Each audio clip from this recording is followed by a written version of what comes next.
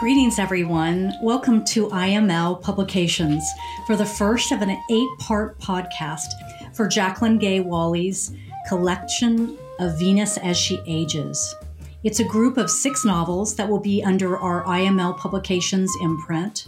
I'm I. Murphy Lewis, the president of IML Publications, speaking to you from Paris, France, with my guest of honor, Jacqueline Gay Walley, formerly known under her pen name Gay Walley, who is an award-winning novelist and screenwriter presently with us from New York City. Welcome, Jacqueline Gay. Well, thank you, Murphy. Great to hear you. Yay.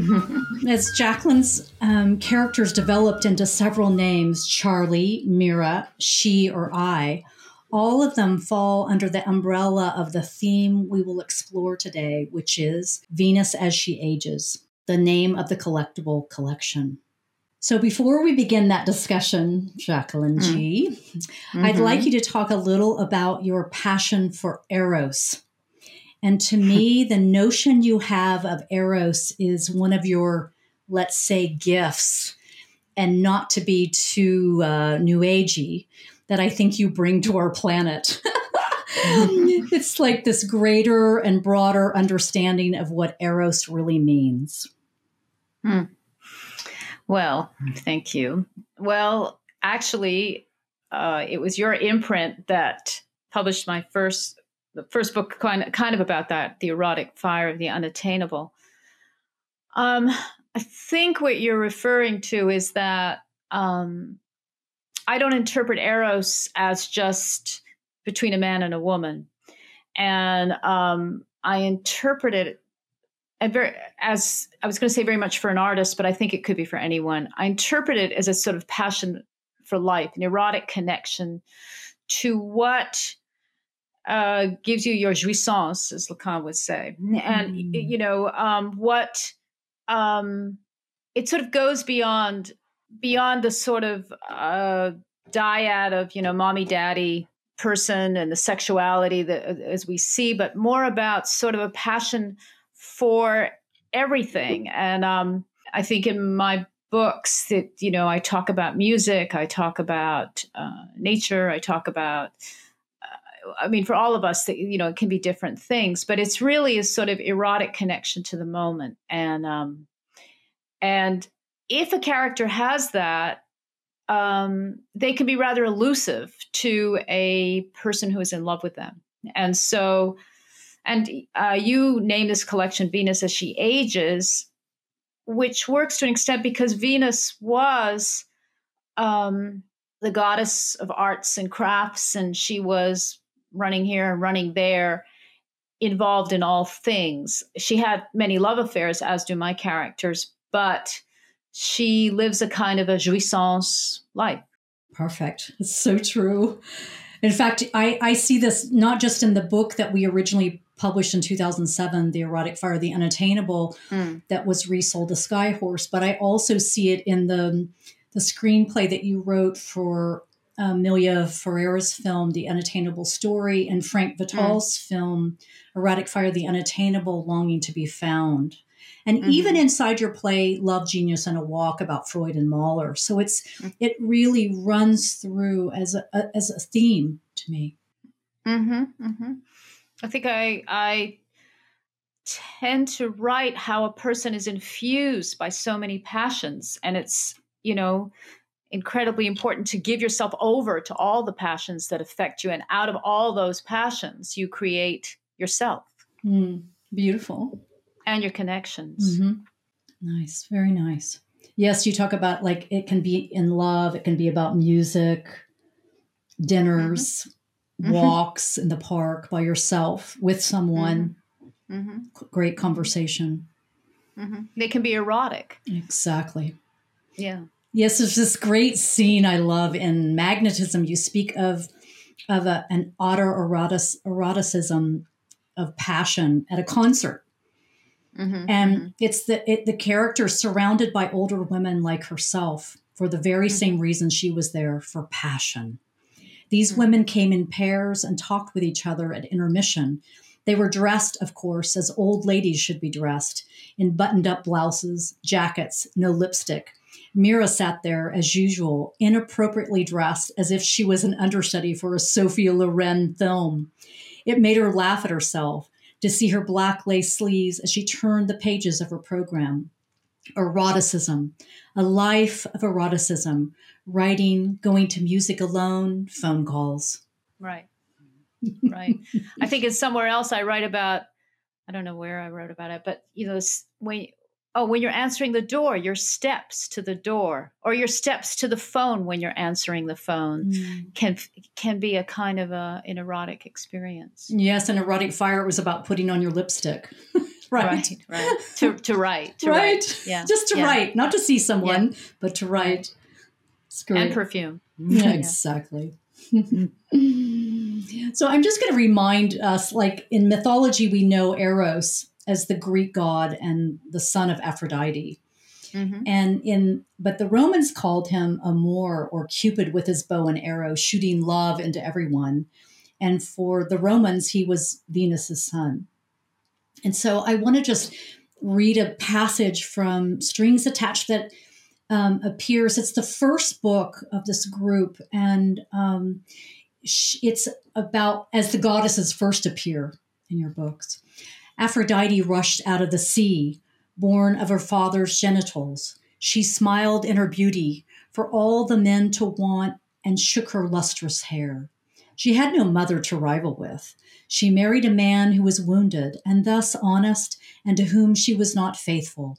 She wanted freedom, to be in love with everyone, as well as, I suspect, to be in love with herself. Athena emerged from her father's head. She went right to work as I do. She even had the guts to be the goddess of war. She was ruthless to men who tried to capture her. She preferred to give orders and to make crafts. Artemis ran through the woods with her arrow. Was she shooting at her captors? At false love. It's very interesting hearing your own words. Anyway, go ahead. Yes. Especially red. Yeah. Anyway, go ahead. Yeah. Yes. And then I love there's this theme of kind of, we talked about the concert of these women at the concert, but there's also this theme of you sometimes just putting on a piece of music while you're writing, or you're sipping a drink in a jazz club and the horns of the band remind you of Holst's Venus. And you write, the energy, though, was not ethereal like Holst's Neptune. What a work of genius the planets are.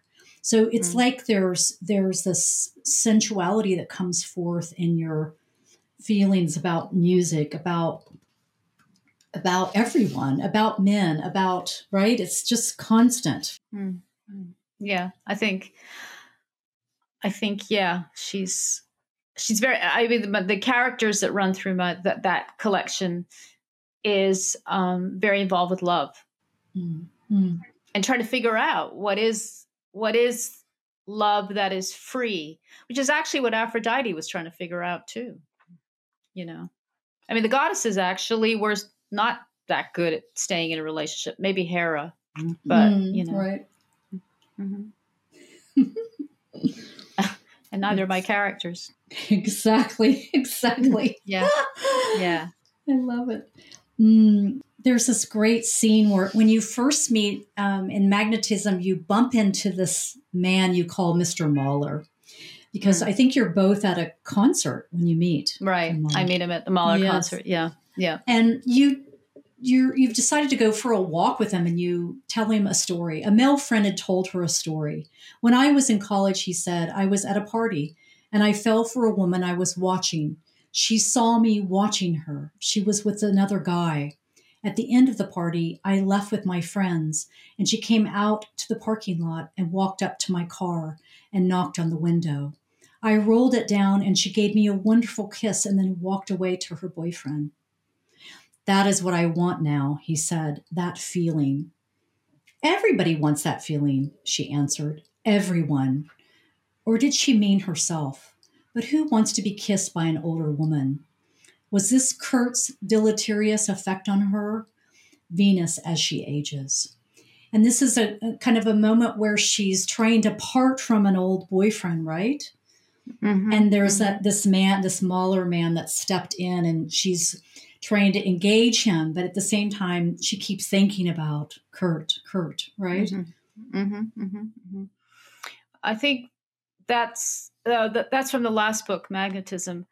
And that's really where a woman is older and she still wants to magnetize. She wants to be desired. She wants to be desiring. She wants to not sort of drift off the juicy parts of life and not be considered passé. And part of the reason that she feels this way is that her lover seems to have a penchant for young women and doesn't seem to appreciate her. And so that diminishes her confidence. And so when she meets Mr. Mahler, who she talks to, she remembers that this very much wanting to be desired. And ironically, I think he does desire her, or he desires to own her. Yeah. Yes, there's this scene that you have kind of in that book where you are, and we'll discuss this book kind of deeper when we have that actual podcast around magnetism, but there's some interaction that you have with the character has with her upstairs neighbor. And she's like an elder mentor and writer herself. Lucia. So Mira is right, and Mira's discussion with her, this challenge that she's having inside this relationship with Kurt, and then also this Mr. Mahler, right? There's this engagement about that. I think Lucia, it's a woman upstairs. She's a Holocaust survivor, and she's just in the book. She's written a memoir about it, and she has a tremendous. She has that magnetism, Lucia, and when Mira sort of talks about feeling bereft in certain ways about her aging. Lucia's response, I think Mira's actually complaining about money and the mistakes she's made about money in her life. And Lucia says, that's not the real problem. It's because you're with a man who won't kiss you, which Kurt is like that. And that all these problems would be solved, Lucia seems to think, if you were with someone who would kiss you. And that's kind of even her financial problems would be solved by that. Just, I think what she's trying to say is you would be opening up to life. And so yes, Lucia is a mentor for her, and Lucia's the one actually who came up with the Venus as she ages line, because she tells Mira, what are you writing about? And I can't remember what Mira says, but. And then Lucia says, why don't you write about Venus as she ages? Which Mira puts her nose up in the air at. And then Lucia said, well, there are no images of Venus as she ages. And so actually magnetism is an image of Venus as she ages. Yes, and there's another moment also inside that book while we're speaking about magnetism where she, it's almost like she takes the advice of Lucia to explore other ways of finding that Venus, and she takes off for Uruguay. And she writes, they're there, not surprisingly. She met a woman interested in self-discovery who lived part-time in Uruguay. She had married an Uruguayan, and he wanted to retire there. It was the perfect, quiet place to write a book about rescuing the abandoned girl inside her. And Sarah hired Mira to help. And here it was Mira, who was being rescued by the feminine, Venus as she ages, born of the sea. Because there she's walking along the water. Again, there's kind of this theme of your main characters. They love the ocean, like Aphrodite coming up out of the water. Right. I think there's a scene where Mira arrives in Montevideo, which is a beautiful town over the sea. And it's a sort of a hilly town. And she literally feels like she's falling in love. as she walks in that town. She experiences that sort of butterfly effect of that passion as she arrives in Uruguay with the beauty of the sea and the town. And the what's the word I want to say? The beauty is also that it's unaffected. It's not a sort of glamour town or it's authentic. It's extremely authentic. And she responds to that as if falling in love. Yes, and it brings you back to that era. She's in love again, but it doesn't have to be this kind of projection on a man. I mean, not that all love is a projection on a man, but there's a way that she's in love constantly with all of life, right? These different characters. Yeah. It's interesting because the collection, I don't know if you mentioned this, is really takes the books are in the order of when I wrote them. And the Strings Attached is a young girl. I didn't write as a young girl, but it's about a young girl. And then also when she first gets married. And then the books age, the main character ages as the writer ages, so to speak. And it's interesting that the last one, Magnetism, is of course when she's the oldest, and to love is easiest as she ages. To love is more appreciative. When she's younger, she's a fighter. You know, she's fighting against herself. She's fighting for freedom because she's younger, and men want to claim her. And much as she needs to be loved, she needs to be free. So she's always in this kind of nomadic quandary, you know, of I need to be free to create and be in love with life. I don't want to be captured. But at the same time, she also is often in love with these men that are trying to capture her. So she's in this bind. But in Magnetism, as she gets older, she is not in that bind because she has achieved herself and she is appreciative of all that she can love and whomever loves her, even though she actually, I think Mr. Mahler does want to capture her and she's not up for it. Yeah. Well, it's interesting also in Magnetism, you do a glance back at a prisoner that you had been in love with in book 2 and 3. I mean, I say you, but I should say Mira or she and I, which are your other characters. And in book 2, To Any Links, and in book 3, Prison Sex.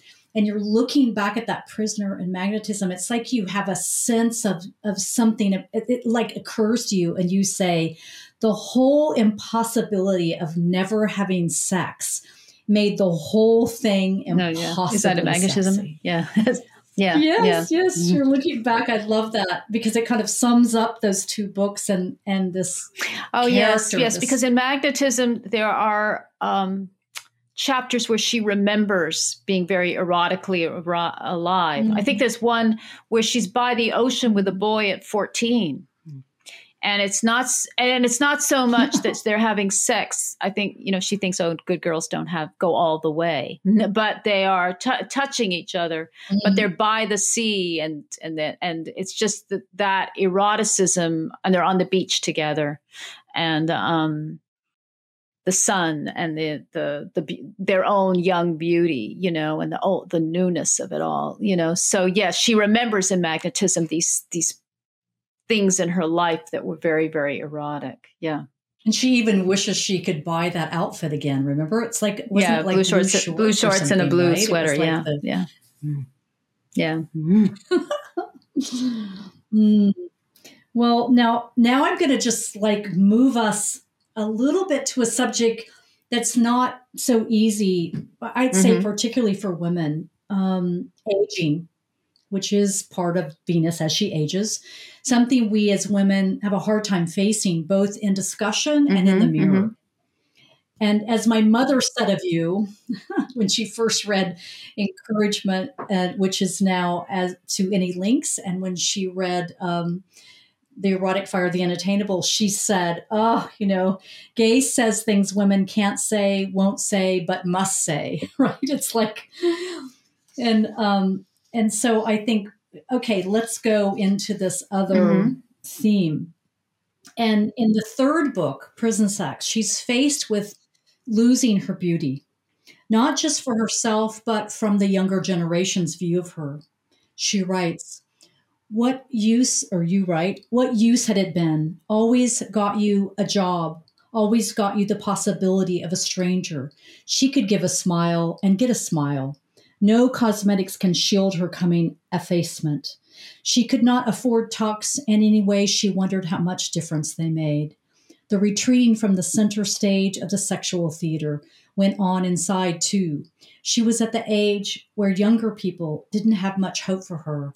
And worse, she was not sure what hope she had for herself. Mm-hmm.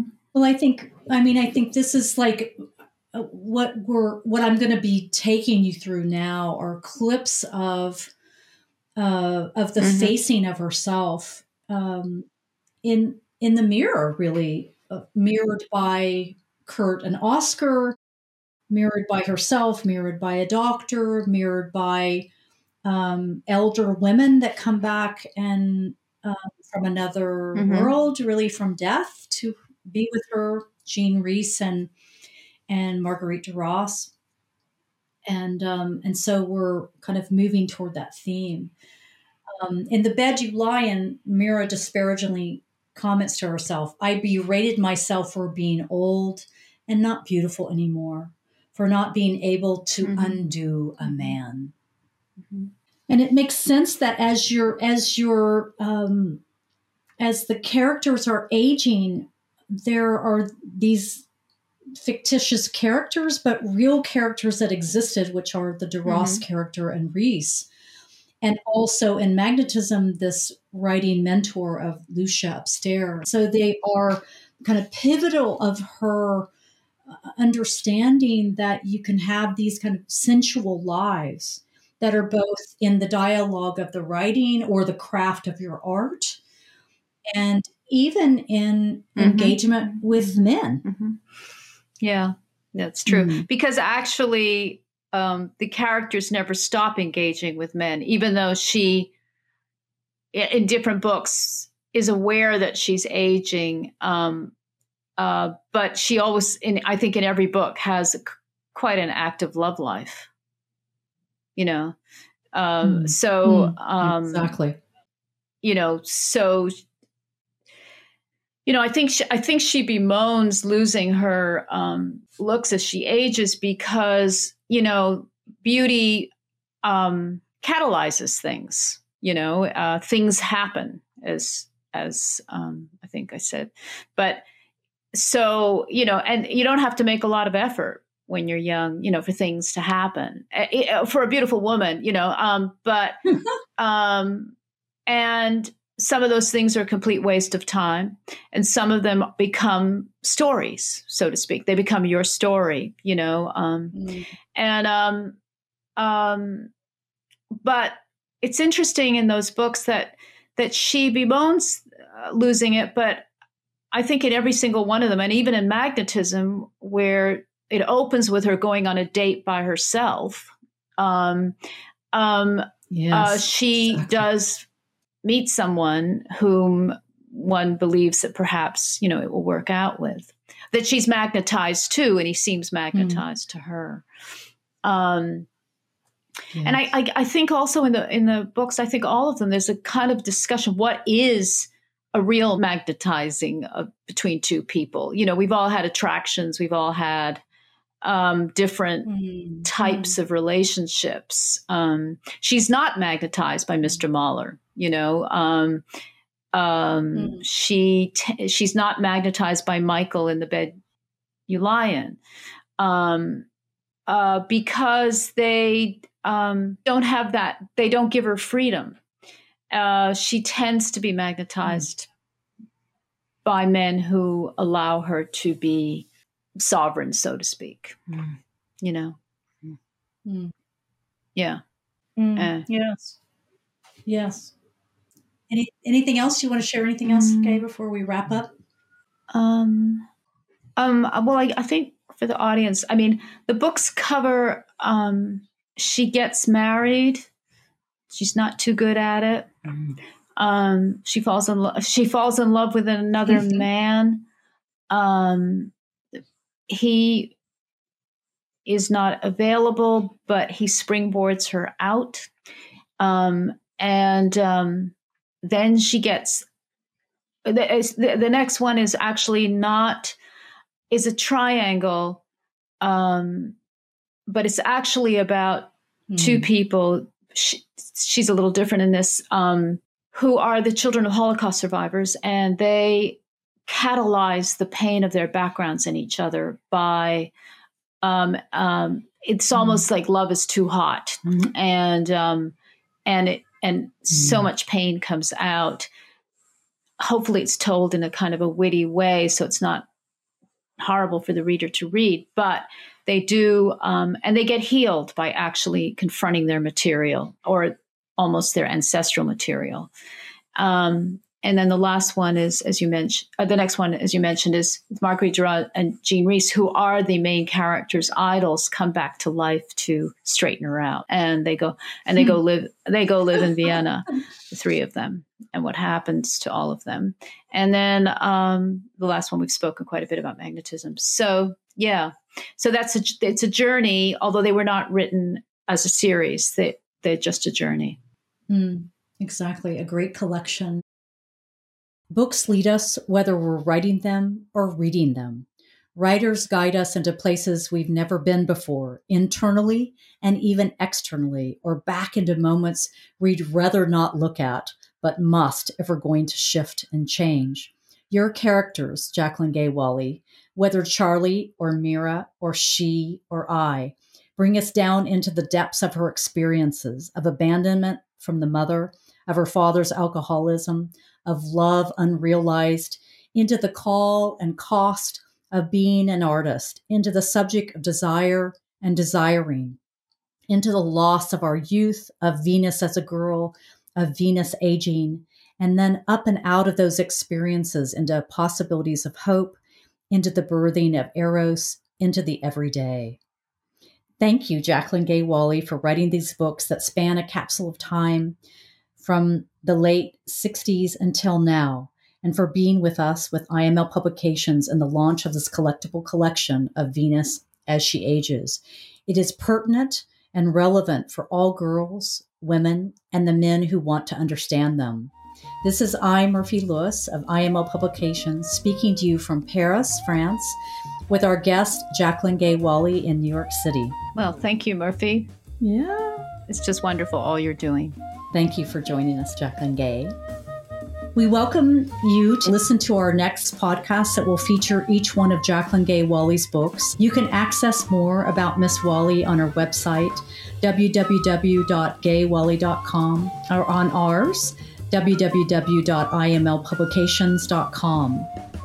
This podcast was recorded on Zencastr with producer Sebastiano Tecchio, and with the music Going Home, provided by the flautist and saxophonist Steve Slagle from his album Spirit Calls, made in 2019. Thank you so much.